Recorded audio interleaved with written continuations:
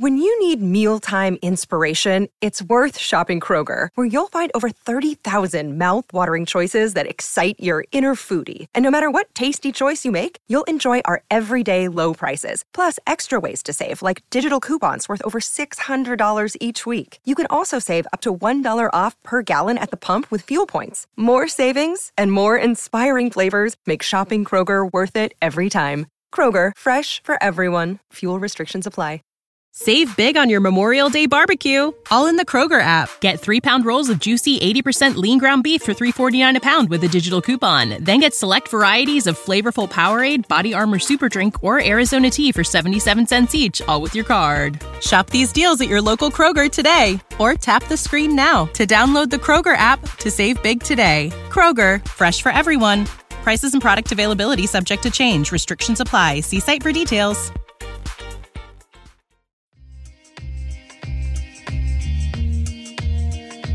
Welcome to 3 Yards Per Carry, a podcast covering the Miami Dolphins and the NFL. Now, here's your hosts, Chris, Alf, and Simon.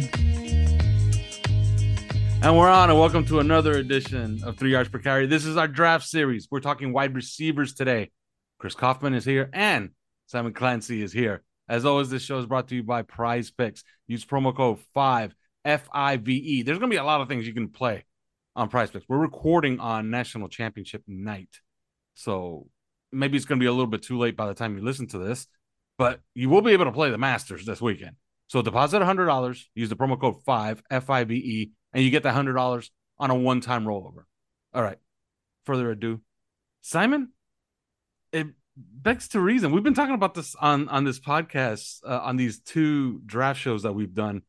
They spent a lot of money and a lot of resources already on the defense. Early on in this draft, it makes sense to spend it some on the offense. I don't think we've given this enough talk so far, but why not a wide receiver? Why wouldn't that make sense at 51? Get yourself a stud at 51. He's your wide receiver 3, possibly, if he could take over for Cedric Wilson or Braxton Berrios. I don't think that those 2 guys are juggernauts to beat out. And 2 years down the road, he's the heir apparent to Tyreek Hill if he leaves. Make sense, Simon? It makes a little bit of sense, I suppose. I mean, I kind of feel like it's a strong room anyway.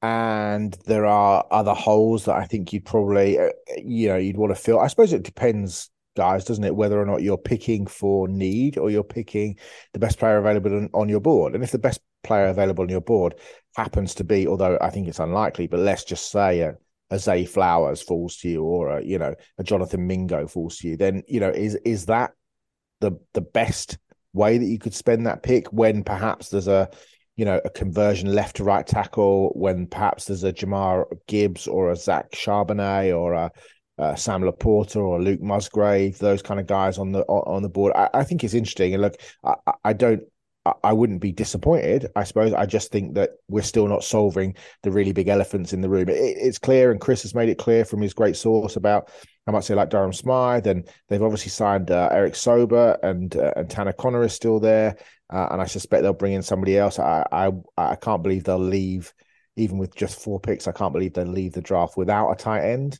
They were obviously looking a little bit at the kid out of Alabama, Irv Smith, the Vikings tight end who ended up going to the Bengals. But, look, I mean, we've taken Trent Sherfield out of the equation. I know there's talk about they'd be happy to trade Cedric Wilson. I still think Cedric Wilson has got, contributions to make to this team. You're expecting a lot from the 2 young guys, Braylon Sanders, who I feel is ahead of Eric Ezukama. And then you've got the kind of the X factors in a way in Berrios, who we kind of not really sure what he's going to be, and you kind of know what Craycraft is. I wouldn't be upset, but I kind of feel like we're just kind of ignoring the elephant in the room, which to me just remains the offensive line. Chris? I mean, one thing that I think we have to pay attention to is when Mike McDaniel did his recent interview with Mike Silver, which was an hour long. It's incredible. He's told the story himself, basically. He told the origin story of the, kind of now infamous tape that he put together of Tua Tagovailoa, which he showed everybody in the building. And this is something I mentioned to everybody on OnlyFans before the season started, that it was actually something that was notable because it created believers out of disbelievers, really. The tape that he did of Tua going through 150 consecutive plays, showing exactly what he can do in this exact offense, and what they need to do to surround him. And it was interesting. He told the story. He said that he sat in the room with all the staff, the scouting staff, and personnel people, and the consensus in the room was that they needed to spend resources on the offensive line, that they needed to get to get the offensive line straightened up. And sure enough, they signed Teron Armstead and Connor Williams, but we were all kind of like, they should and could go a little further on that, but it was McDaniel himself that said no, or not no, but because that's not his style. But the task that he did with that tape was intended to get everybody on the same page, saying, no, what we really need is to surround Tua Tagovailoa with playmakers to run after catch guys, and let me show you why. And that was the original intent of that big 150 play tape. So, is he going to change his spots all of a sudden, and say, oh, now definitely offensive line, we've got enough in the playmaker department and stuff like that? I'm not so sure that he is. And that means that looking at that wide receiver room, I mean, listen, if Jalen Waddle or Tyreek Hill are down for any length of time during the game, or down for any length of time, for the season, then the wide receiver room starts to look, I mean, clearly it will have a top wide receiver in either Tyreek Hill or Jalen Waddle, but everybody else, I mean, Cedric Wilson was kind of a disappointment last year. Braxton Berrios is a wide receiver 3, a slot guy, and he can have some value, but his era was down this year, not up. And Ezukanma was a mystery. And Ezukanma was he was the invisible man. He wasn't even active, generally speaking. So if you're looking at that situation and you're looking at it like, gosh, we need to keep speed on the table if Tyreek Hill or Jalen Waddle come out, then where is that at that moment? It's not Braxton, he's not that he's quick. He's not fast, I don't think. Cedric Wilson, we don't know what to do, what to think of him, because he was beat out last year, and they're actively trying to trade him, or open to trading him, I guess you should say. So, what do we do? What do we do if one of those guys is off the field? And, I think there's a really interesting player in this draft, Chris, and I know Alf likes this guy as well, and I mentioned him earlier on, and it makes me, just in the innovator that Mike McDaniel is, right, in terms of how you revolutionize or evolve a position. Okay, we know that he likes the run game. We know that he likes the tight end position. We know what George Kittle was able to do at tight end in San Francisco, and we've talked about getting our own George Kittle. And actually, you look at it and you think, actually, he's the second best tight end in the NFL. Maybe you just don't. That guy just doesn't really exist necessarily. And, tight end's quite a difficult position to learn, especially in this offense. And, whether that is a Darnell Washington Falls, whether that's a Musgrave, a Sam Laporta, a Strange, whoever it is, the guys that we all know that we've talked about, right? There is a guy at wide receiver in this draft. The Ole Miss is Jonathan Mingo, right? Who's 6'2". He's 221 pounds. He ran a 4.46 which is insane. 22 bench rep, 40-inch vertical, 129-inch broad jump. Like, the guy is...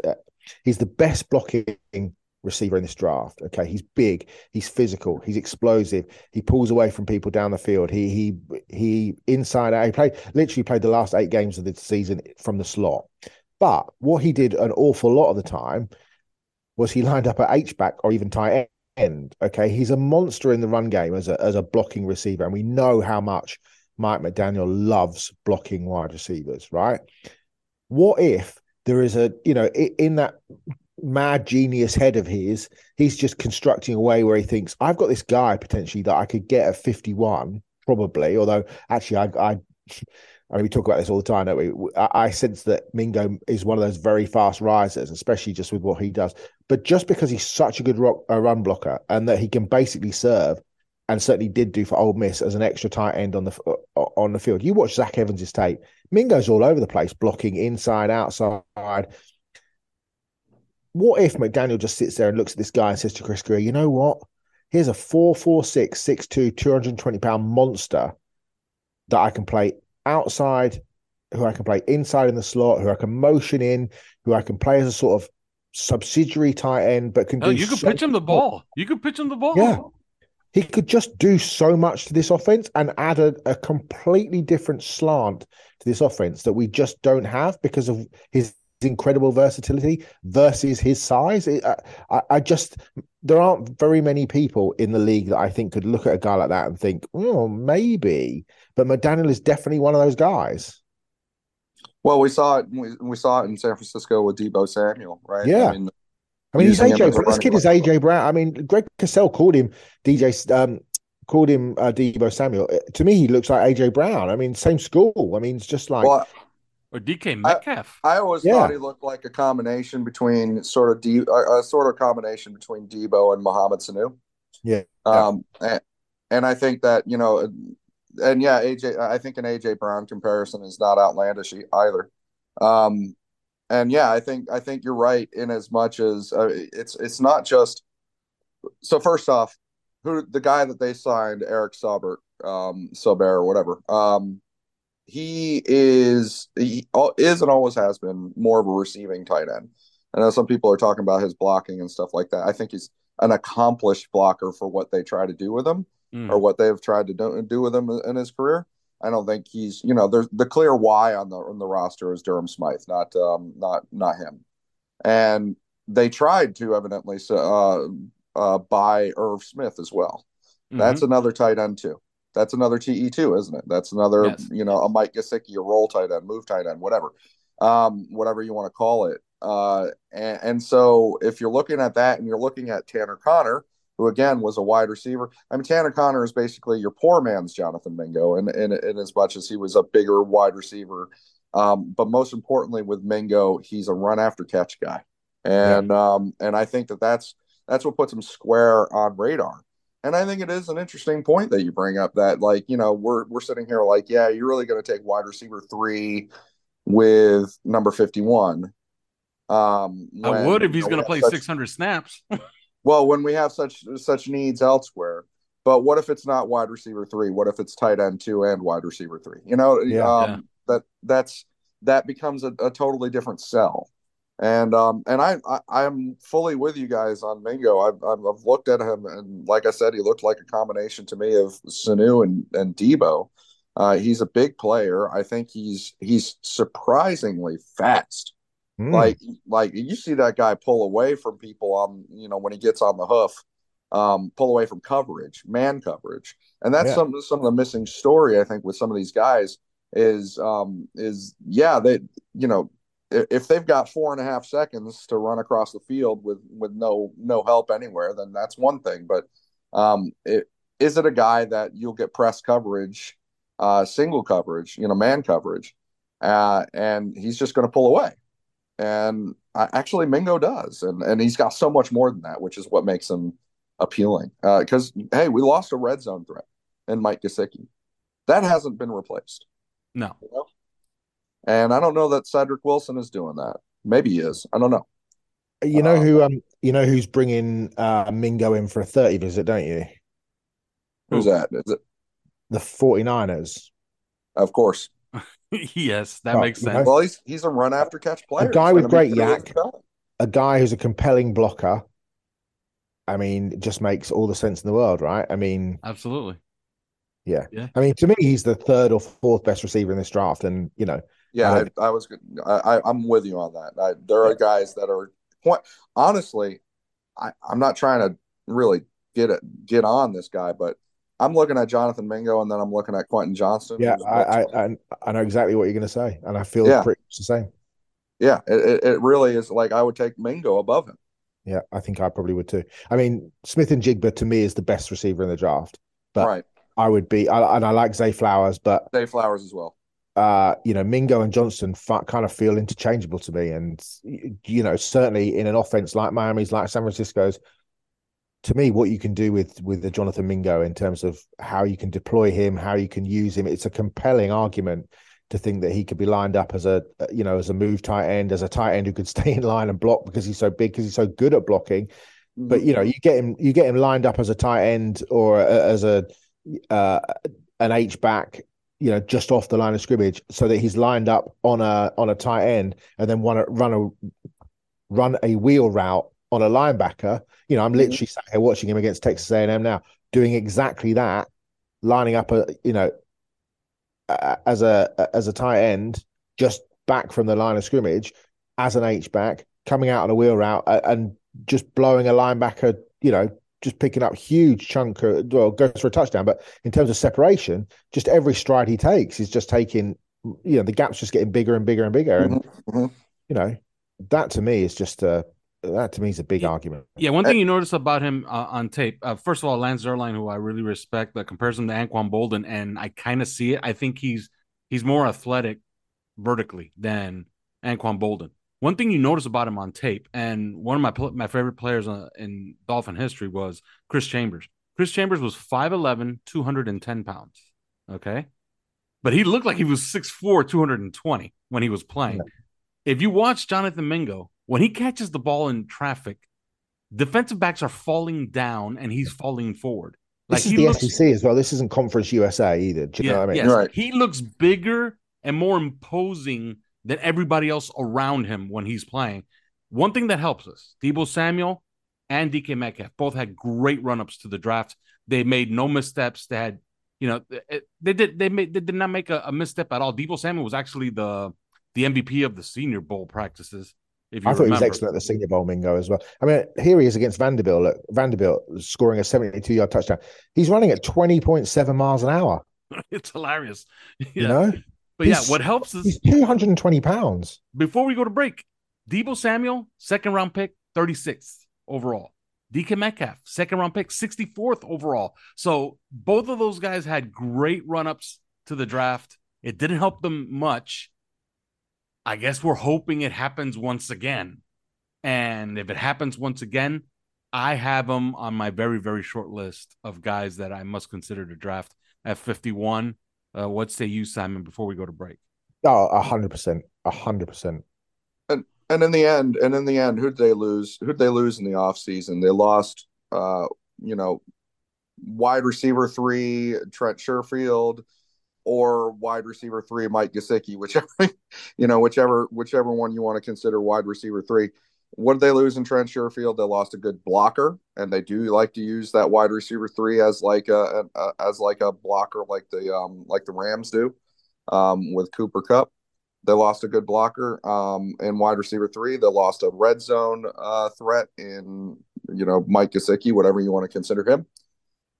Jonathan Mingo, you'd have a wide receiver, or you'd have a red zone threat. You'd have a good blocker, and you'd have the things that Trent Sherfield really didn't, which is, he's not a good rack player. And ultimately he just wasn't all that productive in the passing game. And you would have to think that Mingo would be more than that. So you'd have everything that you want in that third receiver. If you were to get Jonathan Mingo. So I agree with you all. All right, we're going to go to break. And when we come back, we're going to dig into this entire wide receiver class. Some will call it top heavy. I think it's broad. There's a lot of talent. It's a recurring theme every single year. The United States produces a lot of things, above all, cornerbacks and wide receivers. We'll get back to you as soon as we get through these words. The future is a hefty responsibility and not one that we take lightly. But then taking things lightly has never been what Hefty is about. That's why we've created the Hefty Renew program that turns hard-to-recycle plastics into valuable resources like park benches and building materials. To participate, simply fill up an orange Hefty Renew bag with accepted items, tie it up, and drop it in with your regular recycling. That's it. It's that easy. It's time to rethink recycling with Renew. Particular valued resources may vary by geography. More info available at heftyrenew.com. When you need mealtime inspiration, it's worth shopping Kroger, where you'll find over 30,000 mouth-watering choices that excite your inner foodie. And no matter what tasty choice you make, you'll enjoy our everyday low prices, plus extra ways to save, like digital coupons worth over $600 each week. You can also save up to $1 off per gallon at the pump with fuel points. More savings and more inspiring flavors make shopping Kroger worth it every time. Kroger, fresh for everyone. Fuel restrictions apply. Save big on your Memorial Day barbecue, all in the Kroger app. Get 3-pound rolls of juicy 80% lean ground beef for $3.49 a pound with a digital coupon. Then get select varieties of flavorful Powerade, Body Armor Super Drink, or Arizona tea for 77 cents each, all with your card. Shop these deals at your local Kroger today, or tap the screen now to download the Kroger app to save big today. Kroger, fresh for everyone.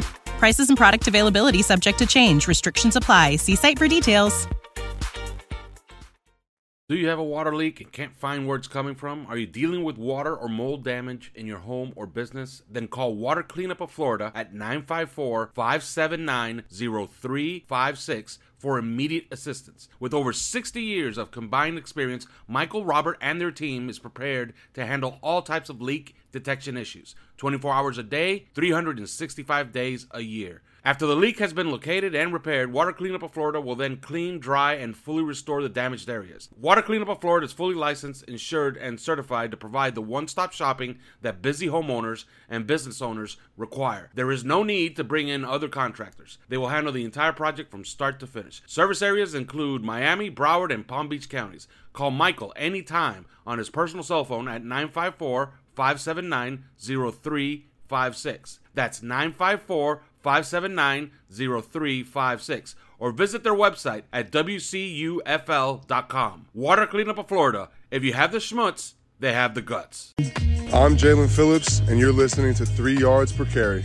And we're back. All right, we're going to get into this class a little bit more. And I mentioned Chris Chambers, and I'll start here.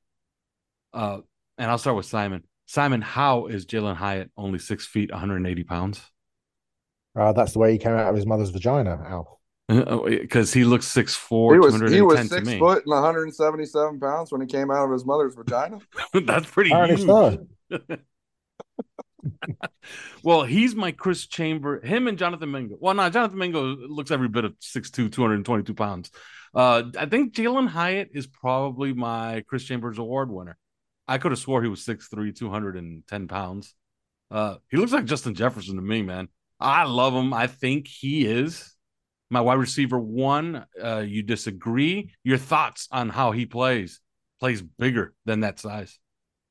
Oh, I mean, look, he is, he's got elite juice to continue a vaginal theme. Jesus Christ. To stretch the field. He was unplayable at times in the offense. You talking about stretching? What are you talking about stretching? Stretching the field. Yeah, he was unplayable at times, but I do worry about that Tennessee offense in terms of the half field reads and those sorts of things. He's not really been in a huddle. He doesn't really have an amazing route tree. Look, you know what he is. He's going to take the top of a defense.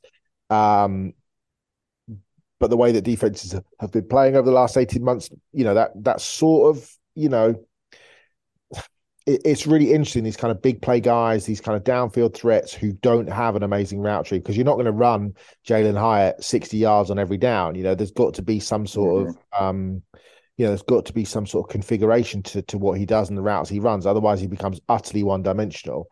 He becomes, just like Mecole Hardman or, a guy who really hasn't run a route tree in his life. And you kind of feel like with a guy with that talent, you want to get him doing more. You look at what Devonta Smith is able to do, both at Alabama, but certainly how his game has progressed in Philadelphia in terms of a guy that just catches at all three levels of the field. And at Bama, he certainly was able to go over the top and deep down the field, and he still does that. But for me, you're not going to get Jalen Hyatt lined up. He's not going to run complex routes in the sort of the underneath and shallow crosses and comebacks and all those sorts of things. That's just not even routes as simple as that. That's just not what he's done.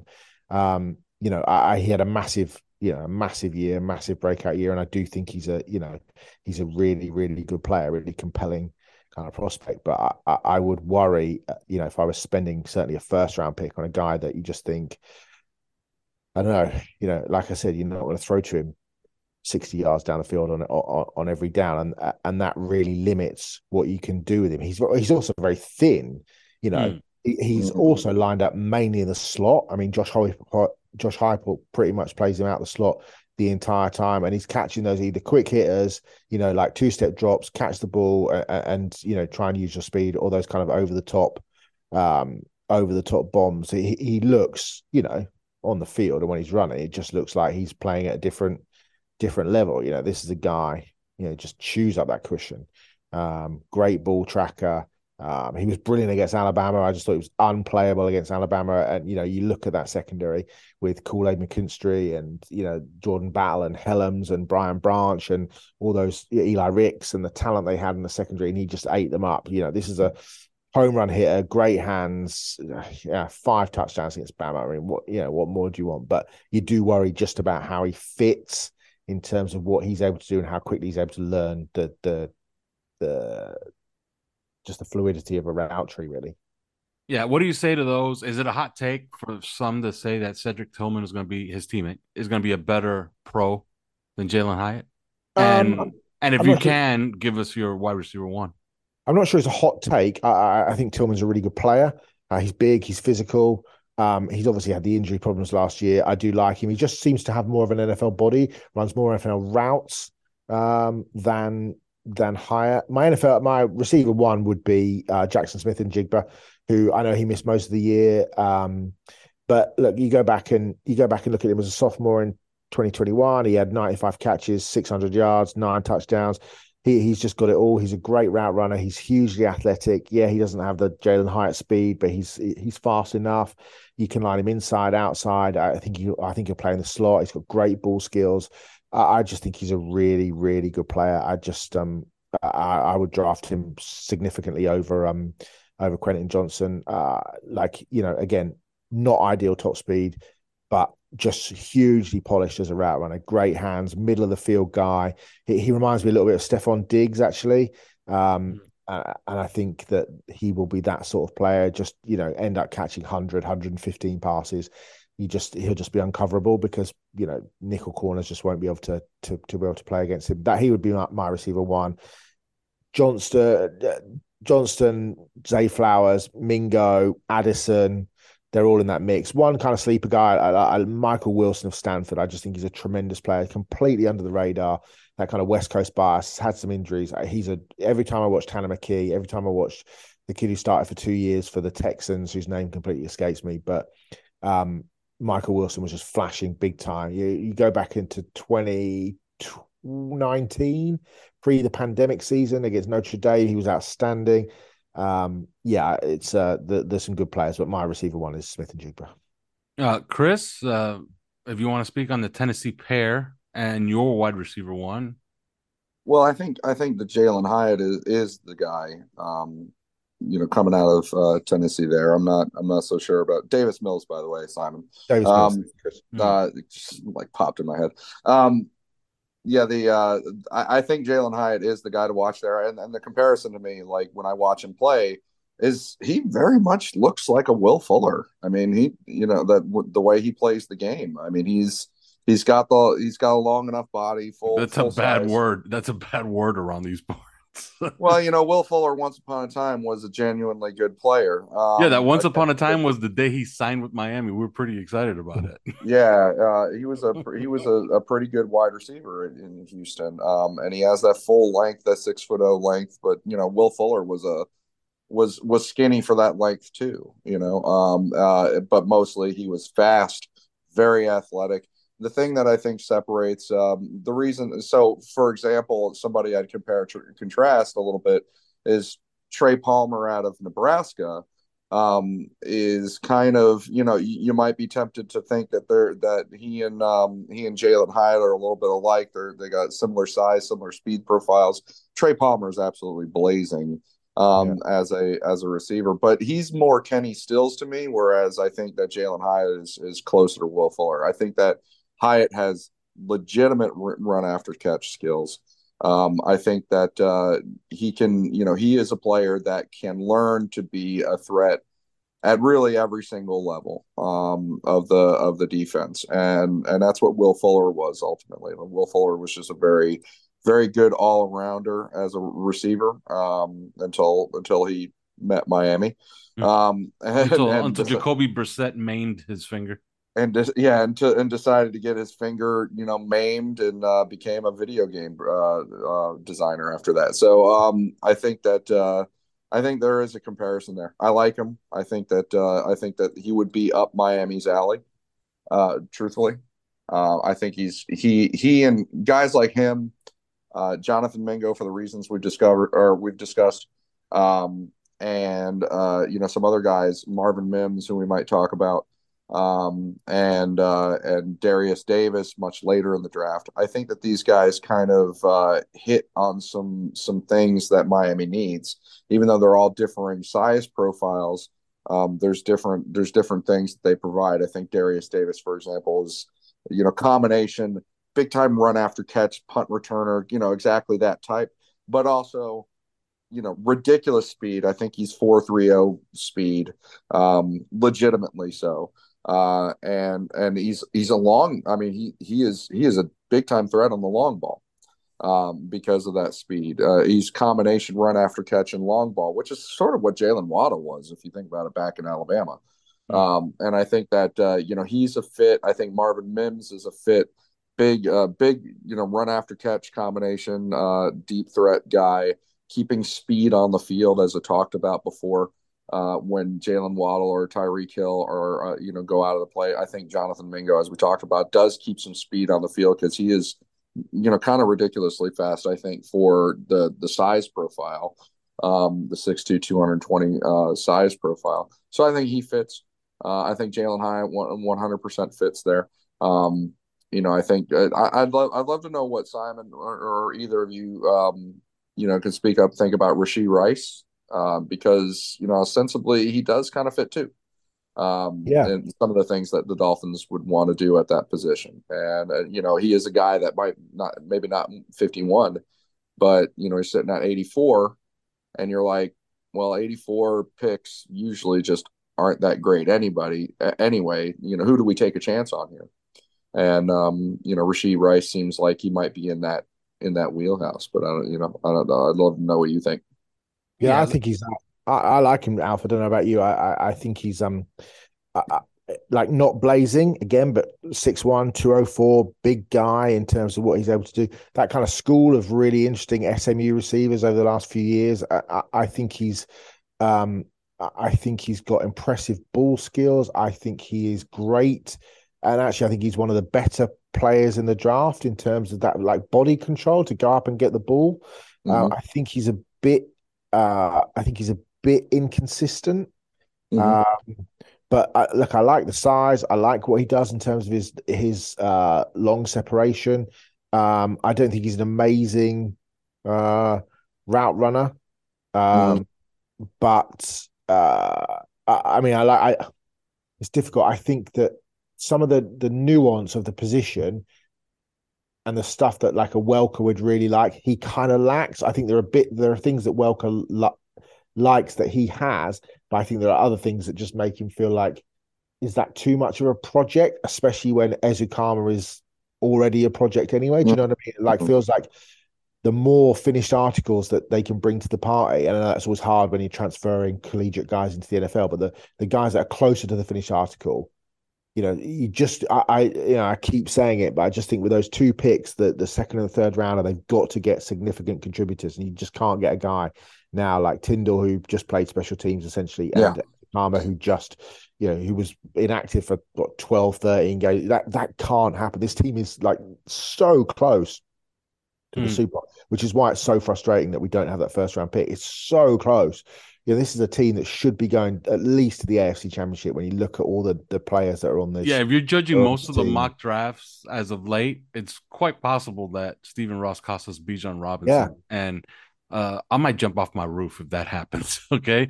For those of you keeping score, the forfeited pick is what, 23rd or 24th, Simon? 23rd, I think. 23rd. Okay, so if Bijan Robinson goes 24th, Yeah, I mean, On Rashee Rice, I will say this. He is it's a come all over again, isn't he? Okay. His athleticism score is off the chart. When you run 4.5 flat at 6'1", 205 pounds, I'm fine with it. He has a 41-inch vertical.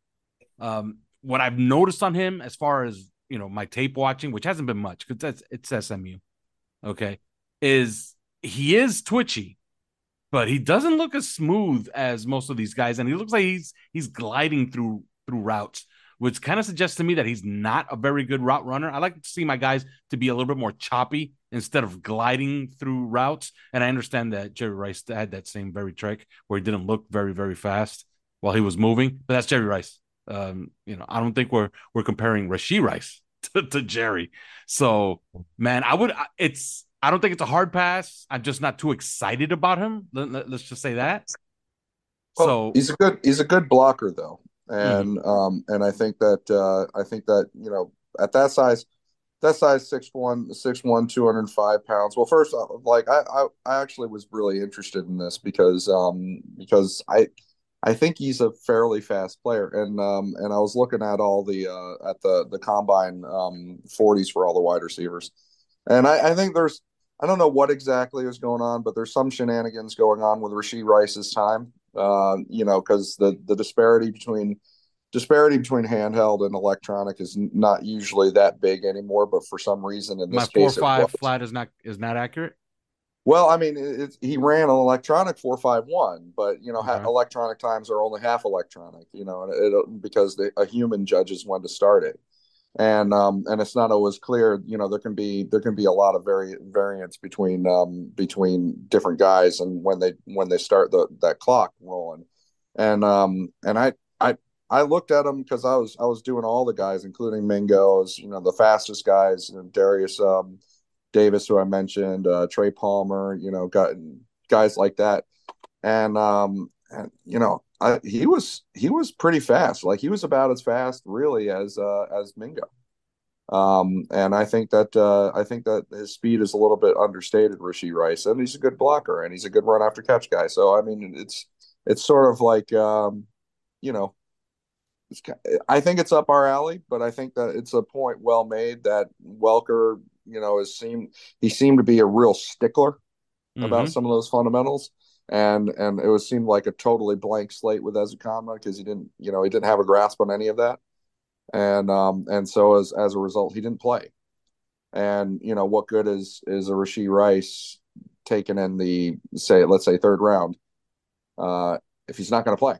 Yeah, and Wes Welker is the boss of that unit. Whatever he seems to say is something that Mike McDaniel is going to take to heart and believe. All right, let's take these guys in pairs. I wanted to take Zay Flowers, and I think Quentin Johnston's a good guy to pair with him. But let's start here. Tyler Scott, Marvin Mims, Simon. Why not either one of those guys? Let's just go nuclear with the offense. At 51, I think Marvin Mims absolutely will be there. Tyler Scott may be overdrafted. I might be wrong. You could correct me if you think I'm wrong. Tyler Scott, Marvin Mims, Simon. Tyler Scott is another compelling. This is a guy, like if you miss out on Jalen Hyatt in the first round, Tyler Scott is the man you want on day two, right? He ran a 4.29, a 40.5-inch vertical, 11.5-inch broad jump. I mean, and it shows up on tape. Yeah, to me, he is always one move away or one broken tackle away from taking a short pass all the way to the house. He is a very interesting kind of electric player. I mean, this is a guy. I mean, you want a guy that can run 4.2 on your roster at any point. Yeah, and I like how Cincinnati players are coached.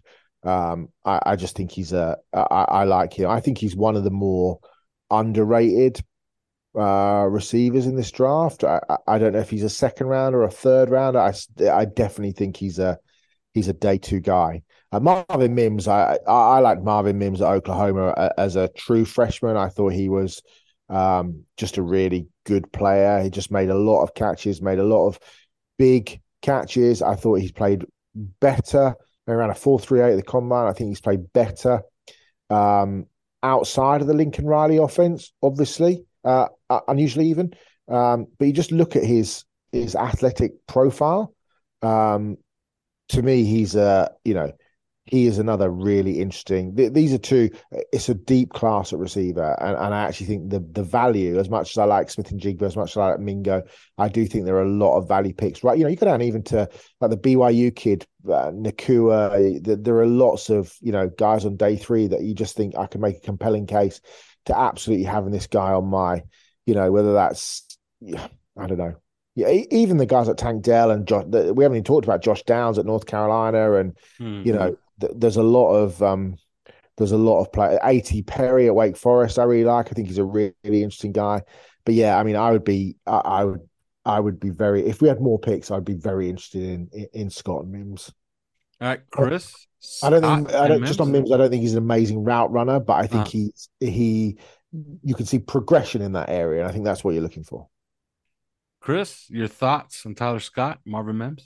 Well, Tyler Scott is another, obviously, as Simon mentioned, he's blazing. And you can tell right away that, if you're looking at players that are pretty impressive from a run after catch standpoint, which I keep going back to that because I really think that that's number one for Miami at a lot of the skill positions is that run after catch factor. But when you're looking at players that are run after catch, and Marvin Mims is up there, and Tyler Scott is up there. Tyler Scott is not a guy that's he's 5'10" and 177 pounds. He's not a guy that's going to break a lot of contact. He's not a lot. Ezukanma was what attracted them to him. Is after the catch, that guy can almost not be tackled. For whatever reason, it's not even that he's massive or anything like that, but as a Ezukanma, and he even showed it for us in the preseason, it's really hard to tackle that dude after the catch. Yeah, remember that play? What was it against the Raiders? He caught a 6-yard pass on 3rd and 10 and dragged everybody 5 more yards to get the first down. Yeah, and that's after a career where he was a standout for exactly that, in college. So I mean, he is that player, the kind of player that you would have thought he would be. He's just as we said before, he's missing a lot as far as the fundamentals of the position, or at least he came to the NFL missing a lot. Tyler Scott, not that player. He's 5'10", 177 pounds. He's not going to physically break tackles or look impressive that way, but he is very quick and very explosive, and he will force people to miss, by running creatively and running very quickly and fast. So he's in the wheelhouse that way. I think that contrast with Marvin Mims. I think that Marvin Mims can do maybe a little bit more sometimes not necessarily completely breaking contact, but falling forward a little bit more. I think he's a little bit more solid. But I think that Marvin Mims is a really, really compelling player. I saw him as kind of like, a best of both worlds between a couple of different guys, and what he brings to the table. I think that he's very dangerous deep. I think he's a good rack player. I think that his run after catch is complete. I don't think it's one dimensional in any way. I don't know where he's going to go. I have no idea, to be honest. But he's a guy that I would 100% consider for the Dolphins pick, say at pick 84, something like that. Because again, when we get back down to it, what Pro Bowlers or All Pros are we going to get at pick 84? We're not solving this. If we consider the right tackle position to be as big of a problem for us as I think all three of us do, you're not really solving it at 84, so, or at least not for 2023. So once you get in that spot, take a guy that you think has some real upside, and he fits that. Yeah, one thing about Marvin Mims, averaged 19.5 yards per catch for his career, and it shows up all over the place on film. Man, he really does look like Jalen Waddle to me, and yeah, I think he's one of those guys who's going to be overdrafted. I don't know if it's overdrafted. He's going to be drafted correctly, in my opinion, because I think he's a complete guy. He's a complete wide receiver 2 for any team that's wide receiver needy. Does he have the entire route tree? Well, neither does Jalen Waddle. Like, you can't throw, like you can throw slot fades to Jalen Waddle, but you're not going to throw fades at the 5-yard line in the goal line. You know, you're not going to throw many corner routes to Jalen Waddle. He's actually proven not to be so good in corner routes, while Tyreek Hill is actually great on corner routes. But that's usually something that's reserved for guys that are a little longer. Now let's take another pair, Simon. I like these two guys a lot. I don't think that they're fits for Miami because I think that they're X guys, and maybe Zay Flowers can play a little bit more in the slot and is a little bit more portable than this other guy. But these two guys, I think, they have that wide receiver one look. Jordan Addison, Zay Flowers. If you could talk about those two guys, and then I think we could finish up with a couple of other guys that I have here marked down. But your thoughts on Zay Flowers, Jordan Addison, Simon? I mean, Flowers, touched upon a little bit earlier on. I think he's fantastic. You know, why is it? I hate to interrupt you. Why is he plummeting on mock drafts everywhere, including Daniel Jeremiah's? Like, what's going on? Has he played any games since January? Because I don't get it. I think he's done. I mean, from what I've heard, he's done a solid job in interviews and stuff. He's added weight. I mean, there were some photos circulating on social media a few weeks ago of how much weight he's put on since the end of the season, just in terms of like muscle mass. I just think he's quick. He's got great ball skills, and he's got what you want most of all. He's got great production. You know, he outside inside versatility, played mostly outside actually. He's just so quick in his release and at the top of his stem, you know, in terms of what he does. No wasted steps, no wasted movement. I love watching him against man because he can just, you know, beat you with feet and then beat you with speed. But also, I just think he understands how to play in zone as well. He's not big, he's not physical, but I think he's, you know, I just think he can just get down the field, track the ball over his head, make just great catches, pick up yards after the catch. He'll run some jet sweeps for you. He'll do all those things. He reminds me, Alf, a little bit, and I actually saw Daniel Jeremiah say it as well. He reminds him, but also me, of a guy that you really like, which is T.Y. Hilton a little bit. Mm-hmm. I think there's some T.Y. Hilton to his game. Addison, look, you know, he was at Pittsburgh with Kenny Pickett and won the Biletnikoff. He then went to USC, had another great year. Just another really. I mean, he isn't the same player as Flowers. I think he just brings different things to the party. He probably is in my top 5, I suspect, of receivers. But look, I like what he can do, and he's done it consistently over 2 seasons with 2 different offenses, 2 different teams. He's just a good, solid player. He reminds me a little bit of Amon-Ra St. Brown, another USC receiver, but again, good route runner, good hands, can track the ball at all 3 levels. He's kind of shifty after the catch. And like St. Brown, he wins in those sort of underneath intermediate areas. And I think that's where he'll make his money in the NFL. He'll just be that kind of move the chainsy kind of guy who can just operate in that sort of 10 to 15 yard area around the line of scrimmage, just will strong hands, physical, polished route runner. I think he's a really good player. I kind of feel like he's the one that's slipping a little bit actually. And he might end up in the second round, but he's a good player. Yeah, Chris, you got any thoughts on those 2 guys, or you want this a softball I'm about to lob to you? No, just real quick, because I think Simon went through it nicely. I do believe that Zay Flowers, you know, pound for pound, would be up for most compelling wide receivers in this draft. To be honest. And if you weren't 5'9" and 182 pounds, then that would be, I think, made more clear by the amount of attention that he's getting in the run up. But the fact of the matter is that he is 5'9" and 182 pounds. And if that doesn't make you at least somewhat nervous about using a high pick on a guy that's 5'9" and 182 pounds, you know, then I don't know what to tell you, because it should always make you at least somewhat nervous, you know, and that's why I don't think there's any great mystery to it. if he's quote unquote falling, which I don't really think that.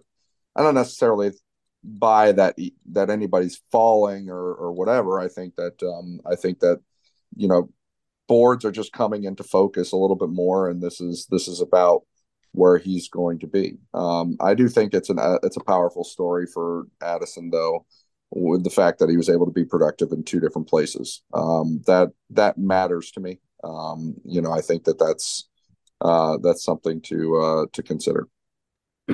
There's always a guy that I look at every single year and I say, man, he looks like Devontae Parker to me. Terrence Marshall was that guy for me 2 drafts ago, was it? And this year I was watching A.T. Perry and I'm thinking to myself, that's Devontae Parker if I've ever seen one. We don't have a catch radius guy on this team. Cedric Wilson's the closest that it comes to it. I look up A.T. Perry on Lance Zierlein's list. Who does he have as his comparable? Devontae Parker. I guess that's the last guy we'll touch on. Why not a catch radius guy? It's what we're lacking. A.T. Perry, your thoughts, Simon, as a fit for Miami? I believe he'll be around for one of those day 2 picks. He has that look. He's not going to separate too much. He's a local guy. Well, as local as you can get. He's from Lake Worth. Size is not an issue. Like I said, he's a big catch radius guy. Yeah, like he would like to see his vertical jump to be a little bit above 36 inches. But, there's not much wrong with him if that's what you want. If you want the catch radius guy, if you want something that's completely different than what you have. Your thoughts as a fit and as a player, Simon? Not so much as a fit, but really like him as a player. I think he's he's big, he's physical, he's a little bit too what's the word I'm looking for? He's a little bit too deliberate sometimes with his route running and those sorts of things. But back to back, really good years at Wake Forest. You just can't argue with, really. I like him as a player. I like his apparently an absolutely phenomenal kid off the field. Great attention to detail, real big tape guy. But just like the resume at Wake has been excellent. I thought he tested really well. I think he's just a really solid player. He'll end up as a good, solid 3rd round pick. Good footwork to separate. Doesn't necessarily have the speed to separate, but just uses his feet really well in terms of his releases and his release package. Just a solid 3rd round guy for me. Chris, A.T. Perry. That's going to be a no on the Dolphins. Okay. I think that's why that's a softball question. Because he just doesn't he does not have the run after catch skills. Yeah. To me. And I think that's become, number one thing to look for, as I said before. So no, that's a no on the Dolphins, but that doesn't mean he's not a solid player. And I think that he's one to keep an eye on, possibly in day 2. I'm not sure he's actually going to go day 2 or not, but I think that it wouldn't shock me to see him go day 2, and I think that he's a solid player, but he's just not in the wheelhouse for the Dolphins. Yeah, I agree. All right, on the way out, we're gonna play this little game that Simon and I played when we did the running backs. We named 5 guys that could be Miami Dolphins when it's all said and done in this draft. Simon gave his 5 running backs. I gave mine. It's also likely they might not have any of them. But on wide receivers, man, I'm gonna go first, and then we could go to Simon, and Chris could finish us off here for this show. I'm gonna say Quentin Johnson, Jonathan Mingo, Marvin Mims, Tank Dell, and I need one more. What do you say to CJ Johnson? Does he fit the profile? Let me look up his combine number. Well, his comparable was about right, Josh Morgan. I want to say CJ Johnson as my 5th guy that could be a Miami Dolphin. Simon, 5 guys that could be a Miami Dolphin from this wide receiver class. Blimey, you're gonna have to give me a second to. I didn't know this was coming. I'm gonna say guys that would be Miami. Well, Flowers, Mingo, Tyler Scott, 3. Jaden Reed of Michigan State. Okay. We didn't get a chance to talk about him. Yeah. And I'm going to say, only because I know they interviewed him, Puka Nacua, the BYU receiver. That's an interesting one, though, Simon. I don't know is that your fifth? Yeah. Yeah. Because, I actually kind of think I look at his game and I'm kind of wondering, I mean, you brought this up with Mingo, right? Like, think outside the box, that sort of thing with McDaniel. Puka Nacua is almost a running back. Yeah. I mean, he really there's a Deebo Samuel kind of guy. Yeah, he is. He's practically. I mean, yeah, the size is weird. He's 6'2" and 206. 206. But for a running back, but I mean, he's pretty close to what Cordarrelle Patterson was. Coming out and certainly, he's always just reminded me of a Ty Montgomery, Cordarrelle Patterson type guy that might actually be used in a couple different places. So I think that's really interesting to bring up. As for my own five, I think that some guys that we've talked about already, Mingo, I fully agree with everybody on that. I do think that Rashee Rice is a possibility. I think that Marvin Mims is a possibility. And then after that, I would actually go down to Darius Davis of TCU. I mentioned him before. And for the last guy, I'm not sure that I really like, Tyler. Well, I'm not sure that I like Tyler Scott's draft position. I should say relative to what Miami needs. Mm-hmm. I was going to mention Puka Nacua or Puka Nacua because he's such a rack guy, and I've been preaching about that. But I guess at that point, if I'm not going with him, and then who else was I looking at pretty strongly? No, I guess I'm gonna bitch out and take Puka Nacua after all, because it is such a strong playmaker emphasis, and I think that's him.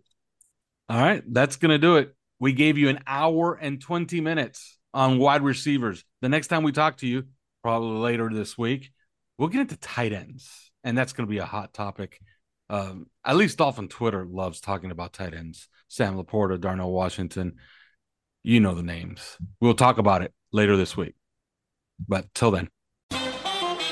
Thanks for listening to 3 Yards Per Carry. You can subscribe via iTunes, on Podbean, or your usual podcast provider.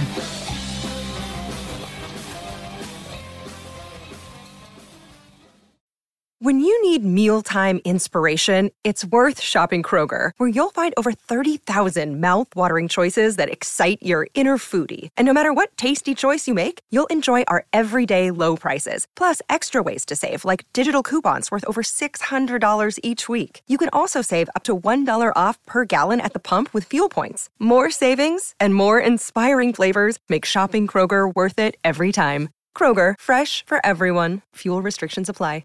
Save big on your Memorial Day barbecue, all in the Kroger app. Get 3-pound rolls of juicy 80% lean ground beef for $3.49 a pound with a digital coupon. Then get select varieties of flavorful Powerade, Body Armor Super Drink, or Arizona tea for 77 cents each, all with your card. Shop these deals at your local Kroger today, or tap the screen now to download the Kroger app to save big today. Kroger, fresh for everyone. Prices and product availability subject to change. Restrictions apply. See site for details.